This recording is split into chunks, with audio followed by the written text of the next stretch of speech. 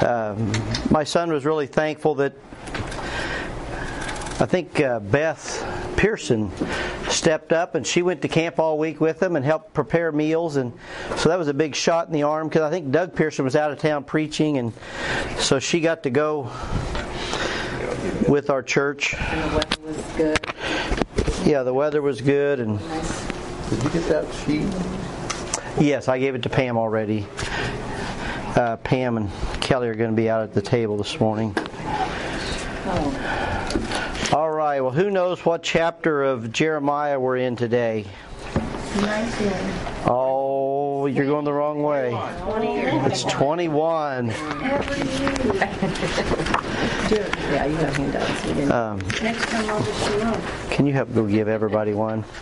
I can just pass it back. So, I thought I would... Thank you. I know you can't see this very good. I'm trying to think if there's any other announcements. I know we got to help Carol's daughter move yesterday, and that went well. And so Deborah is now in a new place, and Matt and Marcy helped, and Tom helped. Tom has to work this morning, so Tom couldn't be here. But Marcy said it was fun. Marcy. So that tells you a lot about her. She likes moving people in 100-degree weather. So there's just something not right with her, but we love her. Well, I didn't tell my wife that, but yeah. What? He's keeping information. I just got going too fast and I fell down, and Oh, you didn't tell me that. and Matt pushed the file cabinet so it didn't fall on me. He likes to get hurt when he helps people move. What were you going to say? Never good. Yes. Did she get moved? I left in the afternoon. There was no one yet to help her move furniture. Oh. It's just me and Alicia and Well, we needed to help her too. She didn't ask. I guess I assumed she kind of had it under control. I heard she was going to move. Well, hopefully she... Wow, well, I'll talk to her. So thank you for telling me that, Pam, because I was going to text her and see how it went. But, all right, so be turning to Jeremiah chapter 21.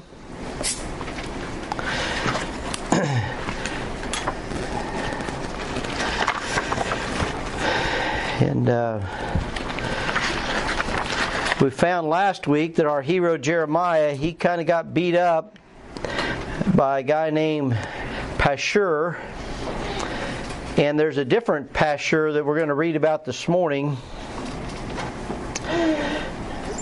And would somebody read verses 1 and 2 of Jeremiah chapter 21?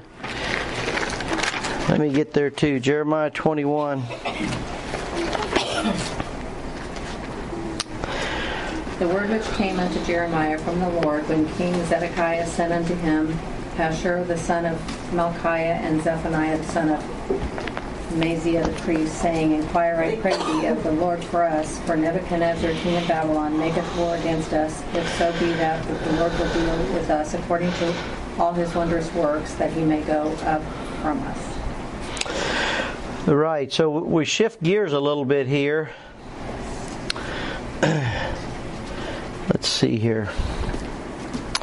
Now, Jim, I think I'm going to have to get back from that view. Okay. If that'll... I don't know how well you can see. So, here's a good question. How many presidents has our country had? You get those? 46. Right behind you. Oh. Yep. Yeah, Trump was 45th. So you got to get a Twix here. All right, good deal. So now, does anybody know how many kings Israel had? 3. 22. Depends on what you count the woman. Yeah. So yeah, I didn't ask that very good. So I think you would count her, right? there was. I've got 19 kings of Israel, and and 20 kings of Judah, and then 3 that were overall. So how many would that be altogether? 42-ish? Yeah, 42. So anyway, but this was over a span. Who was the first king? Not you, Del Lytle. Yeah. You Del Lytle me. Good. Yeah. How many? Saul. Yeah. That's a good one. And you guys get. Yeah. You guys get 3. All right. So if Saul was the first king, He's hung up on the chair, I think. that's all right. That's all right. Are you all right? Yep, I'm all right. Oh, now you're hung up on that cord. Yeah, there you go. Too many cords. This was approximately 1100 years before Christ, and what we're reading about here. All right, who is the last king of Israel, or of all the kings? I'm not good at You should be very good. Yeah. You just read it. You got to give that to Sir. So Zedekiah here. He was their last. That's what Angie just read. In I don't think it was the last one. no, it doesn't say it. Oh, well then. It's in 2 Chronicles 36. He said you just read it. I didn't read that part. I don't know. And I think it was around 586 BC.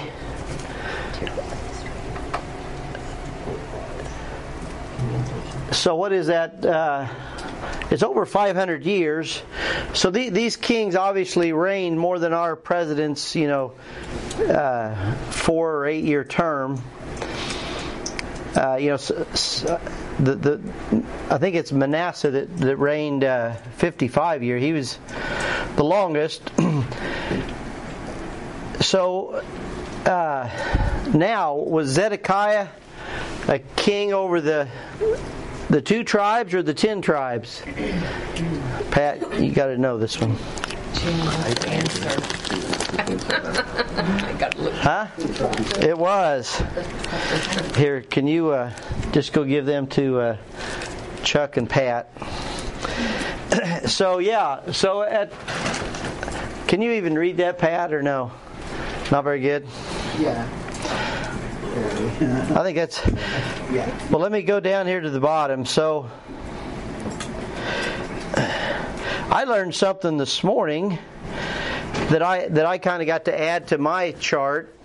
But I'm reading in the book of Micah, and he was... Where's that pointer at?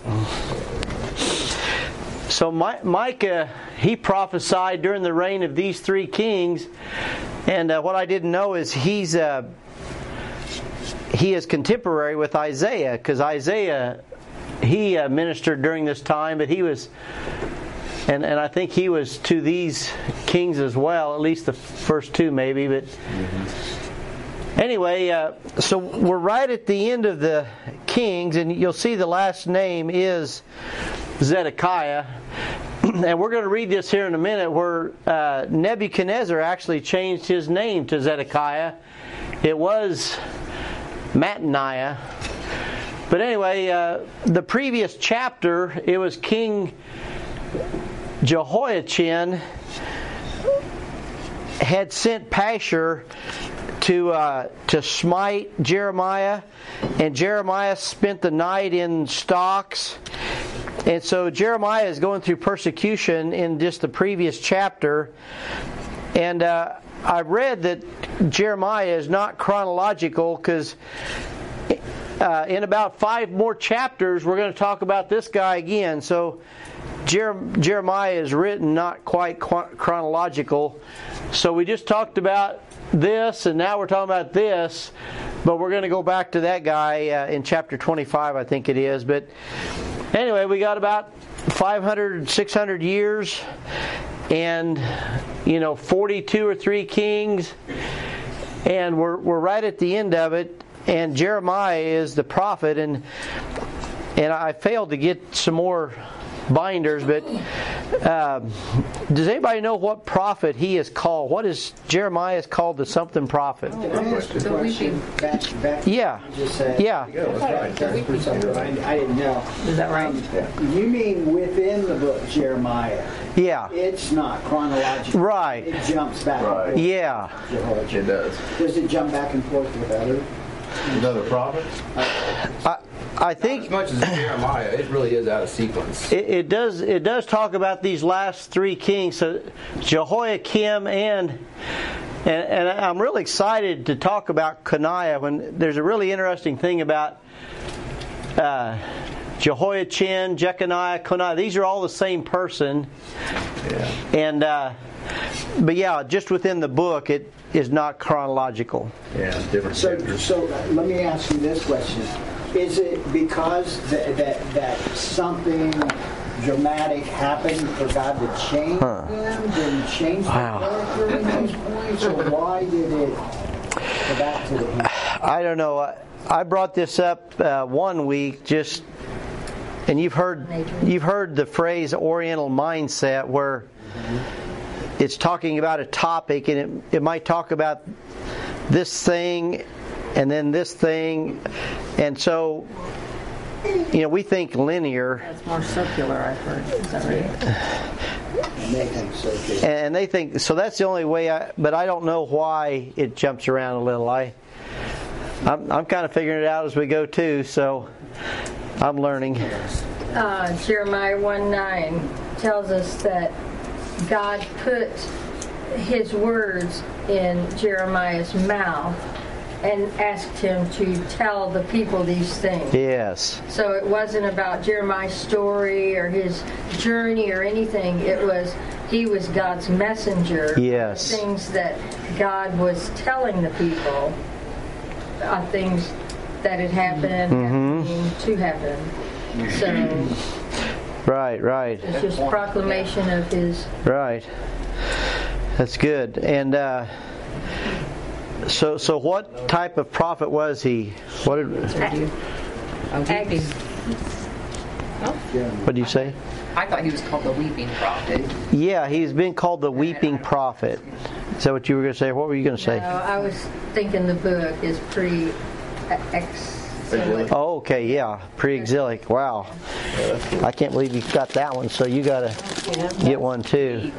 You got to have dark chocolate. I don't know if you like Dark chocolate for that thought. Yeah, so I don't know if you caught. Pam was saying that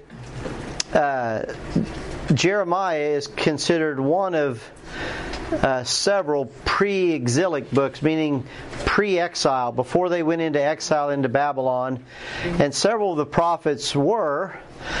And then Sherry mentioned that Jeremiah has been called the weeping prophet, and more than once, at least probably 3 or 4, if not a half dozen times, he really wept for his people. And if you've ever wept for someone, you know he's just filled with sorrow for his country. He's very patriotic, and he loves the Lord. He loves his people, and it grieves him to have to tell them that destruction is coming, and yet he does, and it did. And Jim has mentioned several times, and I'm starting to see this more, that Jeremiah did have a little bit of a network of other believers that what's his name, Barak. He was a scribe guy. The scribe that helped write the words. The Ethiopian guy that got him out of the dungeon. Yeah. Make a law. There was a guy that helped pull him out of the dungeon, and we believe he was even maybe grew up with Josiah a little bit. So Jeremiah knew Josiah, and there's a prophet named Zephaniah he's got a book in the Bible, and he was contemporary with these guys. So there's really pockets of believers within an idolatrous nation.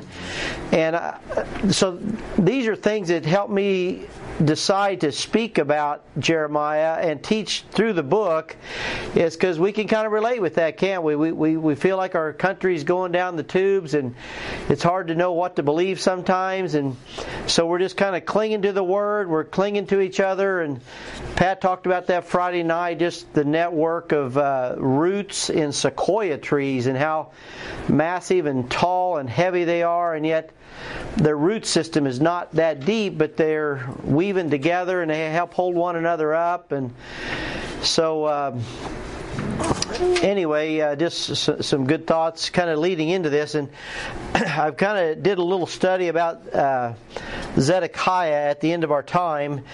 But here in verse 2 that Angie read, the king Zedekiah sent these two guys, Pashur and Zephaniah. This is not the Zephaniah of the book of the Bible. But in verse 2, Zedekiah is telling these men to ask Jeremiah to inquire, I pray thee, of the Lord for us. For Nebuchadnezzar, king of Babylon, maketh war against us. If so be that the Lord will deal with us according to all his wondrous works, that he may go up from us. And so this is a good thing. Zedekiah does have his failings, and we'll see that, but he's sending guys. He's like, Jeremiah, pray, inquire of the Lord for us. You're the prophet of God, and maybe it'll be that Nebuchadnezzar will go up from us. And so what I had you put in your blank is the word ambassadors. So Zedekiah sent these two ambassadors. And we know that that's a Bible word.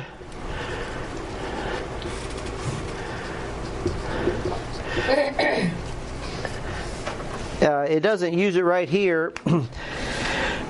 And under your teaching point, I gave you Webster's dictionary, a definition of ambassador, or in the 1828 it spells it ambassador with an E. That's where we get embassies.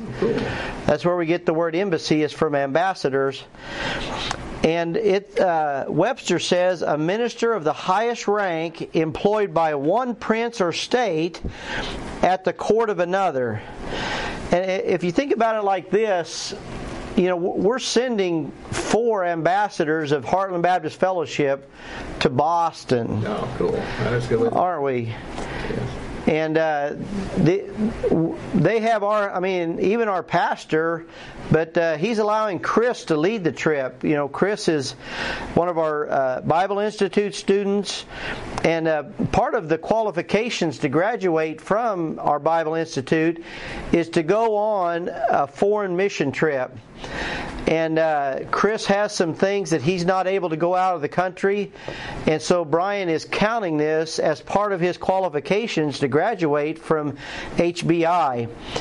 And so we're going to the state of another. So these are representatives of Heartland Baptist Fellowship going to Boston. And they are representing us in another state in this case. Usually we think of foreign fields. We have missionaries in other countries. And so they are to manage the public concerns of his own prince or state, and representing the power and dignity of his sovereign. So I think that was word for word the definition out of Webster's there. And my teaching point there is we too are ambassadors, and we're sent to minister. The word minister goes in your second blank. And let's all look at 2 Corinthians 5. I think this is an important topic to just camp out on for a minute. 2 Corinthians 5.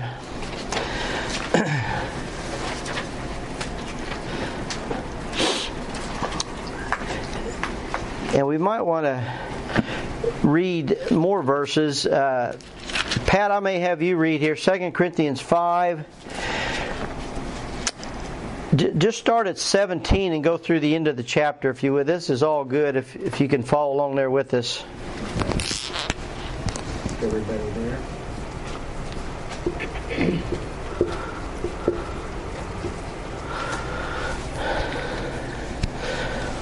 that it? Okay. Therefore, if any man be in Christ, he is a new creature. Old things are passed away. Behold, all things are become new. And all things are of God, who hath reconciled us to himself by Jesus Christ, and hath given to us the ministry of reconciliation. To wit, that God was in Christ reconciling the world unto himself, not imputing their trespasses unto them, and hath committed unto us the word of reconciliation. Now then, we are ambassadors for Christ, as though God would beseech you by us. We pray you in Christ's stead, be ye reconciled to God. For he hath made him to be sin for us, who knew no sin, that we might be made the righteousness of God in him. That's good. So verse 20 mentions that ambassadors, and it says we're ambassadors for Christ. So we are representing Christ on earth, aren't we? It actually says we're here instead of Christ. We're in Christ's stead, and we're to minister. What is it? What did Pat? Did you read that we are to minister? Well, what does it say there that you just read it? It's the ministry of reconciliation. So we're to encourage people to be reconciled to God as we have been reconciled. And so anyway, I kind of springboarded a little bit off of Jeremiah there, and Zedekiah is just trying to get out of Babylonian taking him over, but I just thought it was kind of a wise thing that he did to send ambassadors to have Jeremiah pray for them. And I just thought it was a good time to mention, hey, essentially, King Jesus is sending us as ambassadors with this ministry of reconciliation. And, I think something else I read there was Daniel Webster. He said that when these ambassadors go, when they get there, they're called ministers, like the ministry of the interior, prime minister. Or, so they're ambassadors, but when they get there, they're called ministers. I just thought that was kind of neat that he said that like that. Jim pointed out, he even said one time that ambassadors also a qualified diplomat. So we would be, that's what we should want to become. Yeah. A qualified diplomat. Yep. After the Word of God. Grow into our position, and very good. Well, let's go back to Jeremiah. Is there any other thoughts around that? It's really good to think about these things and principles. It's a relatively short chapter here in Jeremiah 21. There's only 14 verses, I think. But there's several good truths mentioned. So somebody read for us, if they would, verses 3 through 7 of Jeremiah 21. Then said Jeremiah unto them, Thus shall ye say to Zedekiah, Thus saith the Lord God of Israel, Behold, I will turn back the weapons of war that are in your hand, wherewith ye fight against the king of Babylon and against the Chaldeans, which besiege you without the walls, and I will assemble them into the midst of the city. And I myself will fight against you with an outstretched hand and with a strong arm, even in anger and in fury and in great wrath. And I will smite the inhabitants of the city, both man and beast. They shall die of a great pestilence. And afterward, saith the Lord, I will deliver Zedekiah, king of Judah, and his servants, and the people, and such as are left in the city from the pestilence, from the sword, and from the famine into the hand of Nebuchadnezzar, king of Babylon, and into the hand of their enemies, and into the hand of those that seek their life. And he shall smite them with the edge of the sword. He shall not spare them, neither have pity nor have mercy. Yeah, so he doesn't respond too well to these ambassadors. He's like, go tell Zedekiah it's too late. coming. The enemy's coming. We're going to assemble them in the middle of the city. Right now, they're outside the walls. They're coming in. We're not going to spare. People are going to die of famine, the sword, and this pestilence. And one thing I thought was interesting, and you may be able to add more insight.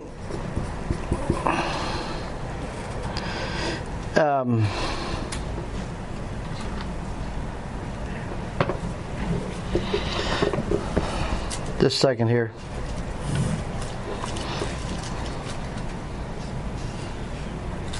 Okay. I just thought this. I probably picked up on it before, but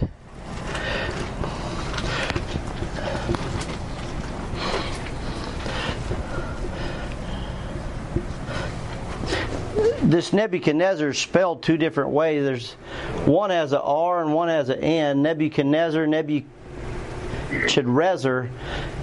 I don't know if it's A or E, but anyway, I just wanted to point out it is the same person. So I don't know if it has to do with the Chaldean language or a Hebrew Probably does. mixture. It's like son of Nebu or servant of Nebu is what it means.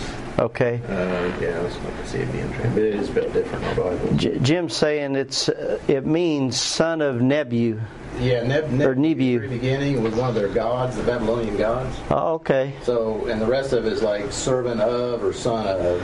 So servant of Nebu or... Yeah, that's what that word means. Okay. And it's spelled a couple different ways in the Bible. So anyway, I just looked it up in the Strong's, and the Strong's says that one is just a variant reading of the other, so it is the same guy.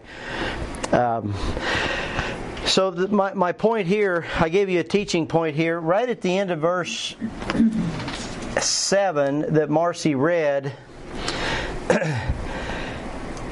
is it mentions the word mercy right at the end. It's like Nebuchadnezzar is not going to spare you or have pity upon you, and they're not going to have any mercy. So it's like, putting a no mercy. No mercy. And it is kind of interesting, the backstory. I don't want to get off too much, but when you look at the list of kings, Josiah down to Zedekiah, it looks like it'd be a long time, but it really ain't, because all those boys, those are all sons and grandsons of Josiah. Yeah. And they were all installed by Nebuchadnezzar as puppet kings. He put them in power to give tribute to him, and they didn't. That's why he's coming back, and he's finally had enough. Okay, I didn't know he assigned more. I knew he assigned at least Zedekiah. Guys, the Jehoahaz and Jehoiakim. He would come in during the 3 sieges and put in his own guy. Okay. And they're all like sons and grandsons of Josiah. Yeah, I've learned that through this too. So it's... Yeah. He was merciful for a while. Yeah. Never was. He had enough to. So my point is just that our enemy doesn't show us any mercy either, does he? The thief is not come except to kill, steal, and destroy, and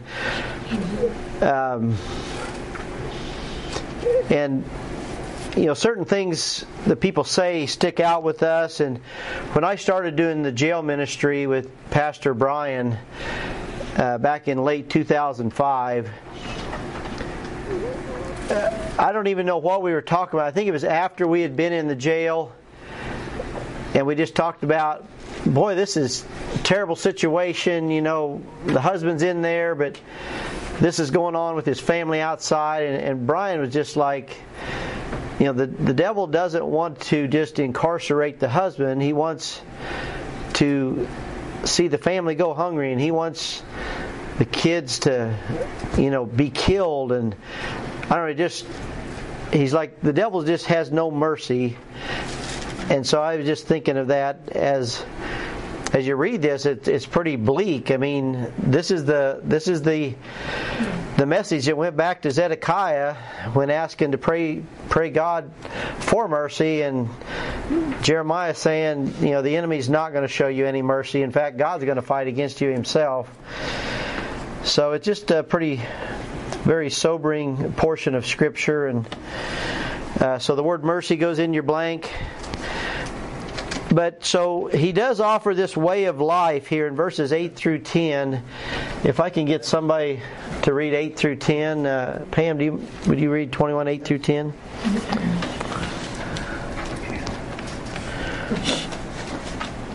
Unto this people either thou shalt say, Thus saith the Lord, Behold, I set before you the way of life and the way of death. He that abideth in the city shall die by the sword, and by famine, and by pestilence, but he that goeth out shall fall to the Chaldeans that besiege you. He shall live, and his life shall be unto him for a prey. Next one. Verse 10, also. For I have set my face against this city for evil and not for good, saith the Lord. It shall be given unto the hand of the king of Babylon, and he shall burn it with fire. Thank you. So so that's what in verse 8 it says, Thus saith the Lord, Behold, I set before you the way of life and the way of death. So what is the way of life that he mentions here in verse 9? Surrendering. Yep, you need to surrender and go out of this. So I think he mentions the way of death first here is to stay in the city and die. So the word in goes in your first blank, and the word out goes in your second blank. So this was the way of life and death that Jeremiah was speaking, is like stay in the city and die by the sword or the famine or the pestilence, or go out of the city and fall prey to the Chaldeans and you'll live. So that was the way of life for them. And I was reading in Micah just this morning, and Micah prophesies that they're going to be delivered while they're in Babylon. And I just thought that was interesting. Something broke in them by this remnant going into captivity. And God used that to bring deliverance to them by being in captivity. And so it is with addiction oftentimes. Going to jail, some of these low points is what God uses to break us. And what do you think goes in the blank there? My teaching point at the bottom of page 1 there.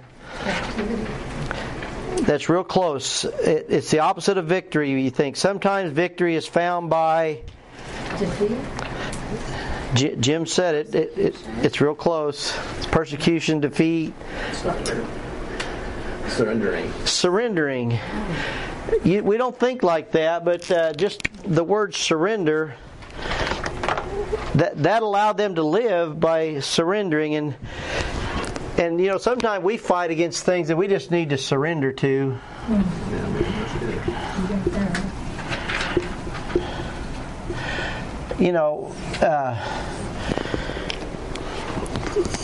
The Bible says that sometimes we were at enmity with the Lord. We were fighting against Him. And hopefully everyone in here has surrendered their life to the Lord. I got to hear a little bit about Matt's testimony yesterday, and when he gave his life to Christ, even recently, this year, right?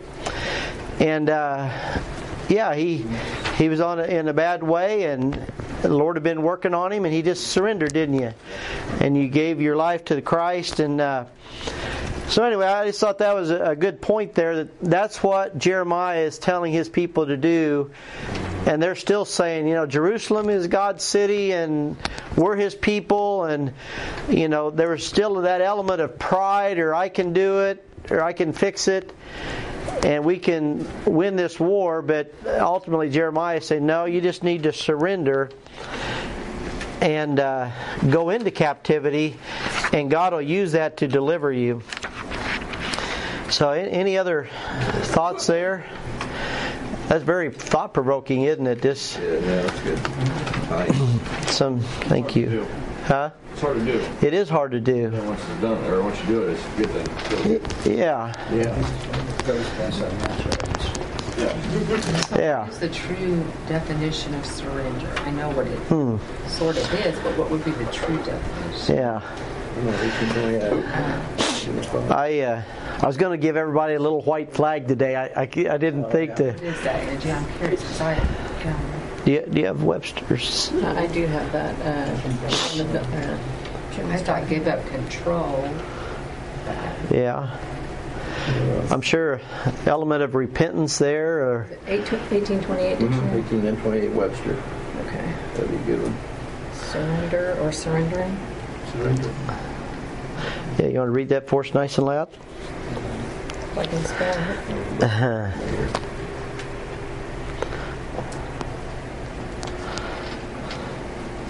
Yielding or giving up to the power of another, resigning. Resigning. Huh. There you go. So Giving like that's good that. And yielding and I like resigning.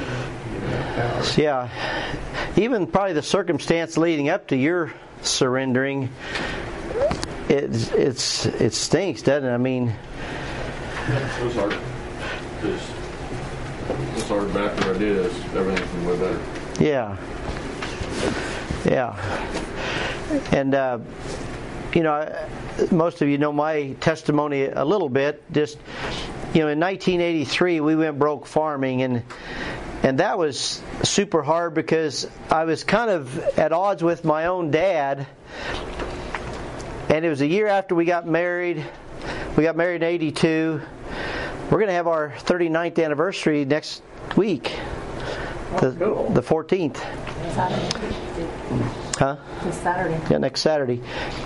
But so in 1983, I kind of got into it with my dad and went out farming on my own and kind of lost everything. And boy, that was humbling, just because then I went back and worked for my dad for a couple more years. I kind of had to, we lived in his house and.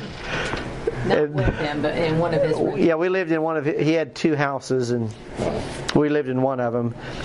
But he thinks he's going to have to doze it in here in the next couple of years. So the house we got married in had our little boy Luke in, but anyway. Yeah, it's old.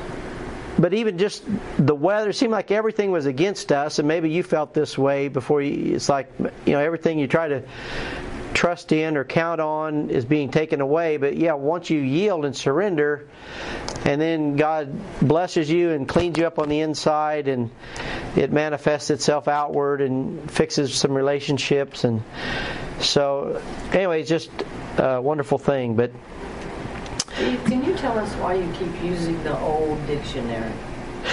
yeah, so I think the Webster's dictionary, it was Daniel, but his dad was Noah, wasn't it? Noah Webster. Yeah. And he uses a lot of scripture even in the dictionary. So that's kind of why it's just a little closer to the Elizabethan English that our King James Bible is written in, and so it go back to 1828 and our Bible is 1611. So the English language a little more pure, maybe. Pure, yeah. It's only 200 years, a couple generations. Noah Webster was a believer, so when those definitions that he uses would be the same definitions that translators would have used. Yeah. When they chose words. That's how they spoke. Yeah, and like you said, it's really cool to go to the 1828 when you find a verse, you want to see like surrender, and then you find the verse that you're actually reading is referenced by Noah. Mm-hmm. Yeah. It's really cool when that happens. Yeah, the Webster's dictionary would even use verses, and you're saying even the verse that you're studying was the definition verse of how it was used. So, Well, I was told that they have changed the dictionary, and a lot of times the first definition is now the second definition. oh, Yeah, his son Daniel sold out and started changing things, and the definitions and the words we use now aren't like the original from 1611. Huh. So that's why Noah's is so good. Okay, Most so of us don't have an old dictionary. It's yeah, online, It's 1828. an app that you can put on your phone. Yeah. But you can still get you can go like to Thrifty Books, or you can still get the dictionary. The most, Because Noah was really cool. He's the one that started our public school systems. He's based after all the work he did. He was really, a genius educator. with the English language. He lets Scripture define Scripture. Yeah. I mean, that's what. Yeah. The definition's actually the same for surrendering in the other dictionary, but I'm sure there are some that are not. Yeah. Maybe. Good question. Yeah. It's good to ponder these things. Somebody else, would somebody else read this last section, the 11 through 14?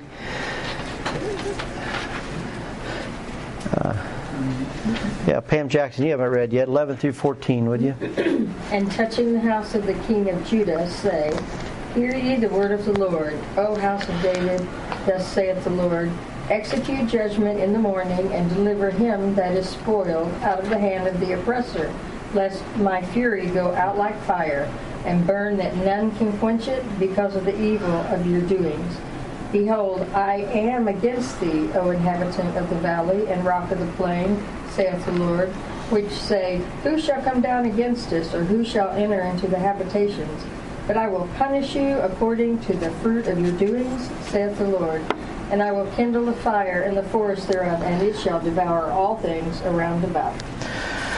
Thank you. So the previous section dealt more with the city and the people, but this last section that Pam read was something directly to Zedekiah and his household.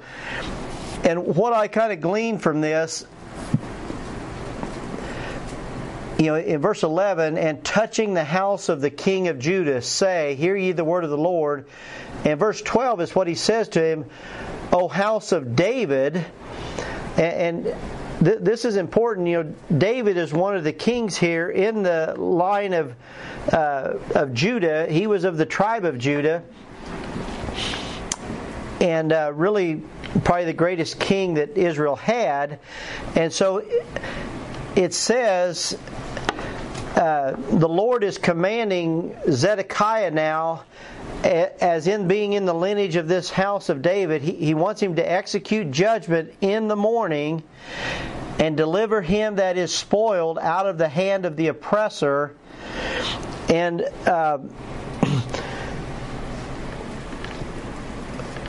the thing I was reading is saying this right here. This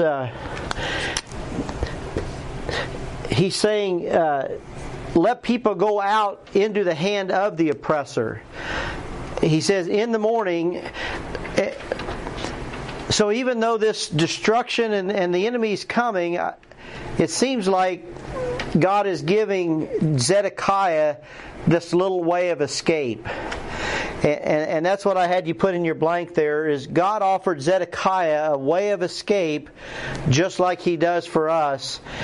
And he did not heed that warning, and he did not execute judgment. In fact, he kind of rebelled against Nebuchadnezzar, who had appointed him king. And they ended up, Zedekiah. We'll read about his demise here in this last section. So anyway, I wanted you to see that. Let's all turn to the 1 Corinthians. This is I think this is one of our discipleship memory verses, 1 Corinthians 10. And it's really a good passage to understand temptation. 1 Corinthians 10:13. And I'll see if I can quote it. Who's got it? Let's see if I got it right here.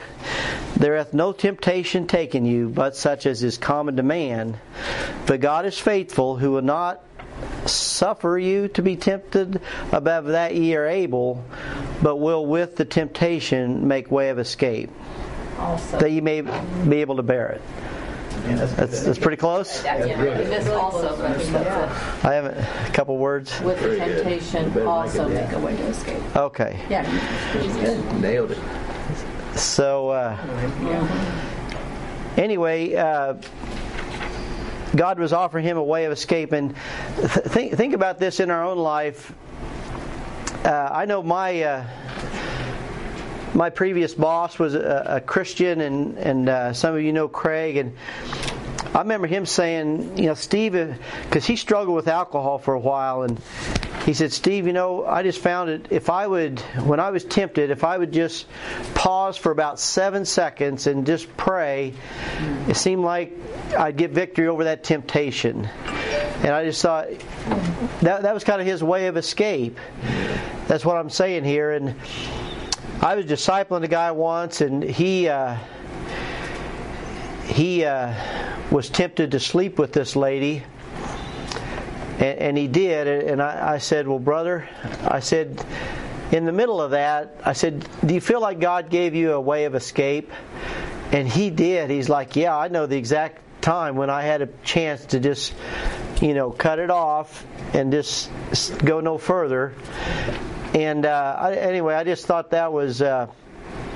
And we know that to be true. I don't know, can anybody else think of an example in their own life where God gave them a way of escape, and maybe you took it, maybe you didn't, but something you want to share as we're talking about it?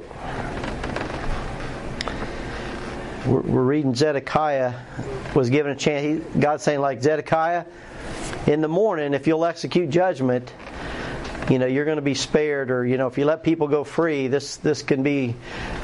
have a good ending, but if not, then judgment's coming. But anything in particular? I don't know, it's hard to think. I had more time to think about it, but let's look a little bit about Zedekiah now. So that was a little bit about temptation, and I guess I would say with that, even I think sometimes people think, I'm the only one going through this. And it says right there that there's no temptation that's taken you or got a hold of you that's not common to other people. There's no temptation taking, but it's common to man. It's common to a lot of people. May struggle with the same thing. But it mentions our God is faithful, and He will not suffer or allow us to be tempted more than we're able to bear. Because when it gets unbearable, then He makes this way of escape so that we can be able to bear it, and He can lead us out. Some people can misapply that, though, because they expect, just like the story with the boat coming by and, the man in the flood. It doesn't mean that He's going to pluck you out of that. Yeah. It means that He gives you another option. But you have to choose it. It has to be you. Your volition to... Yeah, you have to follow Him. Yeah, that's a good point. It is. So the guy on the rooftop, remind me of the story, like there's a flood and he has to go up on his roof, and he's praying that God will save him from the flood. Yeah. And the boat goes by. And something else comes by, and a helicopter comes over. And he's like, no, I'm waiting on the Lord to save me. So he rejects all the help, just like the Lord will pick him up. But he has to actually allow others to rescue him. He's looking for a big miraculous thing. He's looking for God to come down and do it. Yeah. With sending people. That's why, we say... That's a good example. God puts people in our life for a season. It might be for a moment or not. But pay attention to who He has put in your life or who's in your life right now, because that can be your way of escape. Like, for support or for, whatever. Someone to walk with you in recovery. Pay attention to who He's put in your life. Because He works through people. Yeah. He works through men. What were you going to say, Pat? I was just going to say, and it says that at the end of the verse, I think the Lord will deliver us. I know in my case, the way of escape was getting into His Word and trusting in His promises. But it took time, and He says, so that you may be able to bear it. And it takes time to just get into it and start trusting it, and then start walking out of whatever it is, addiction or there is a time factor there. Temptation. Yeah. But there is a time factor. and you have to bear it. Yeah. Well, we say the truth will make you free, and it will, but making something takes time, and we have to apply the truth, and that's good. Well, let's look at Zedekiah here. I gave you... his name means Jehovah is righteous. It's in the Bible 61 times, but I think there's 3 or 4, maybe even 5 different Zedekiahs. No, maybe there's just 2. I think there's 2. But he was let's just read this together on your handout. The last king of Judah before its fall into the hands of the Babylonians. Zedekiah is classed among the evil kings, and I just got this out of that Lockyer's All the Men of the Bible, so I just kind of plagiarized here. I should have given him credit here. He was the 3rd son of Josiah. That's what Jim was saying earlier.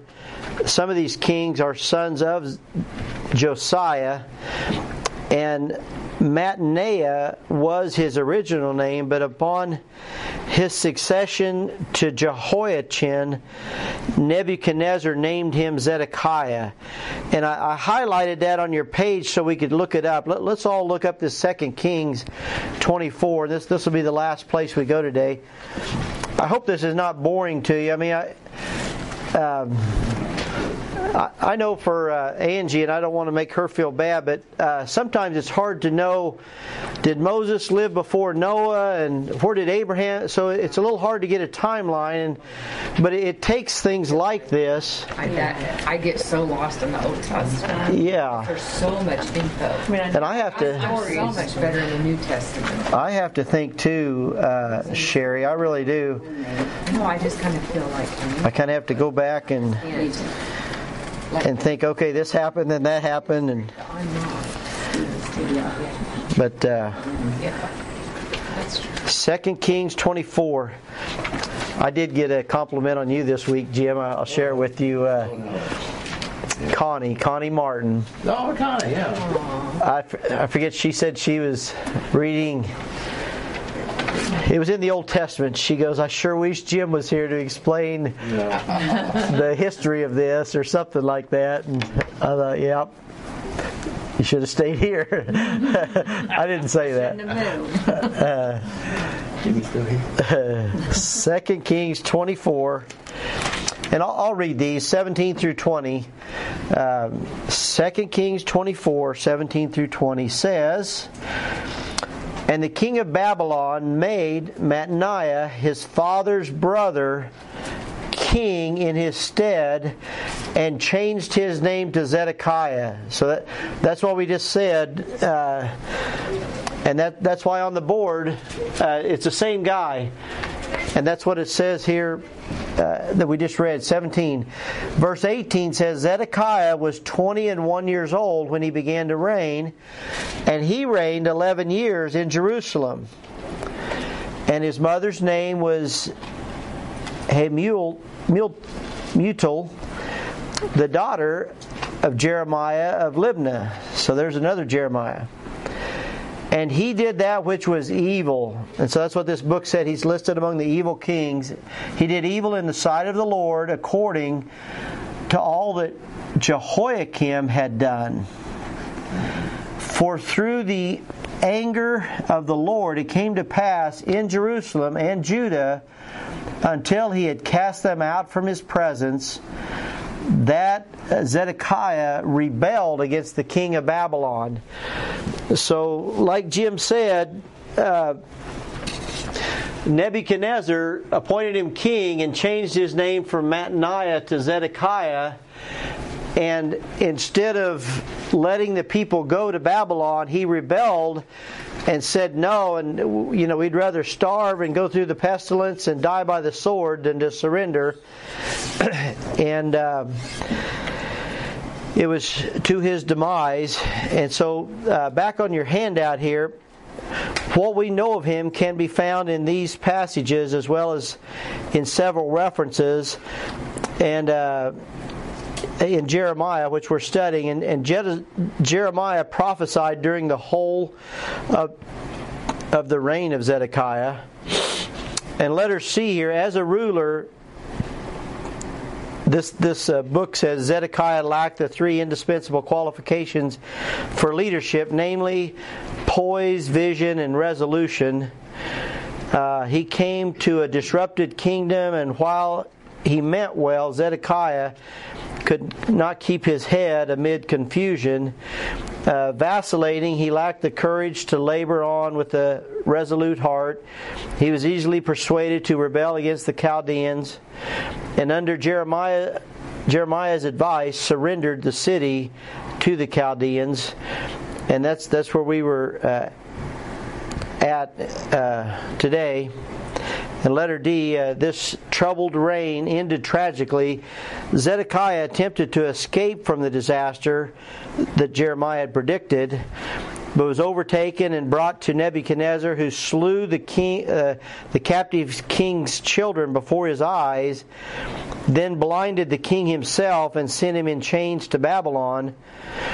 And this says Zedekiah, however, died on the way, and maybe we'll read that as we get a little further in Jeremiah. But so that's the end of Zedekiah.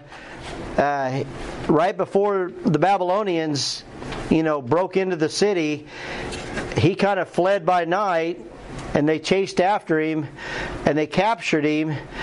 And they killed his children right in front of him, and then they poked out his eye. They wanted that to be the last thing he saw, was his kids dying. And so that's what we're saying when we say no mercy. That's pretty heartless, isn't it? To kill the guy's kids in front of him and then put his eyes out. So I kind of forget what chapter that's in, but we will get there, and we're out of time here. But is there any other questions or comments? Mita, Leo, you guys can you understand okay what we're teaching? Good, brother. Well, Leo, I'll ask you to dismiss us today, brother, would you? If you pray for us in Spanish is fine. Padre Celestial, te damos gracias por este día, Señor. Gracias por permitirnos usar su palabra, Padre. Gracias por todo lo que nos das todos los días, Señor, y que bendícenos siempre y diremos el paso, Señor. Gracias por todo, en el nombre de Jesucristo. Amén. Amen. One word Spanish, English, all the same. No. Amen. Well, you signing off? All right. See you guys next week. Chapter 22.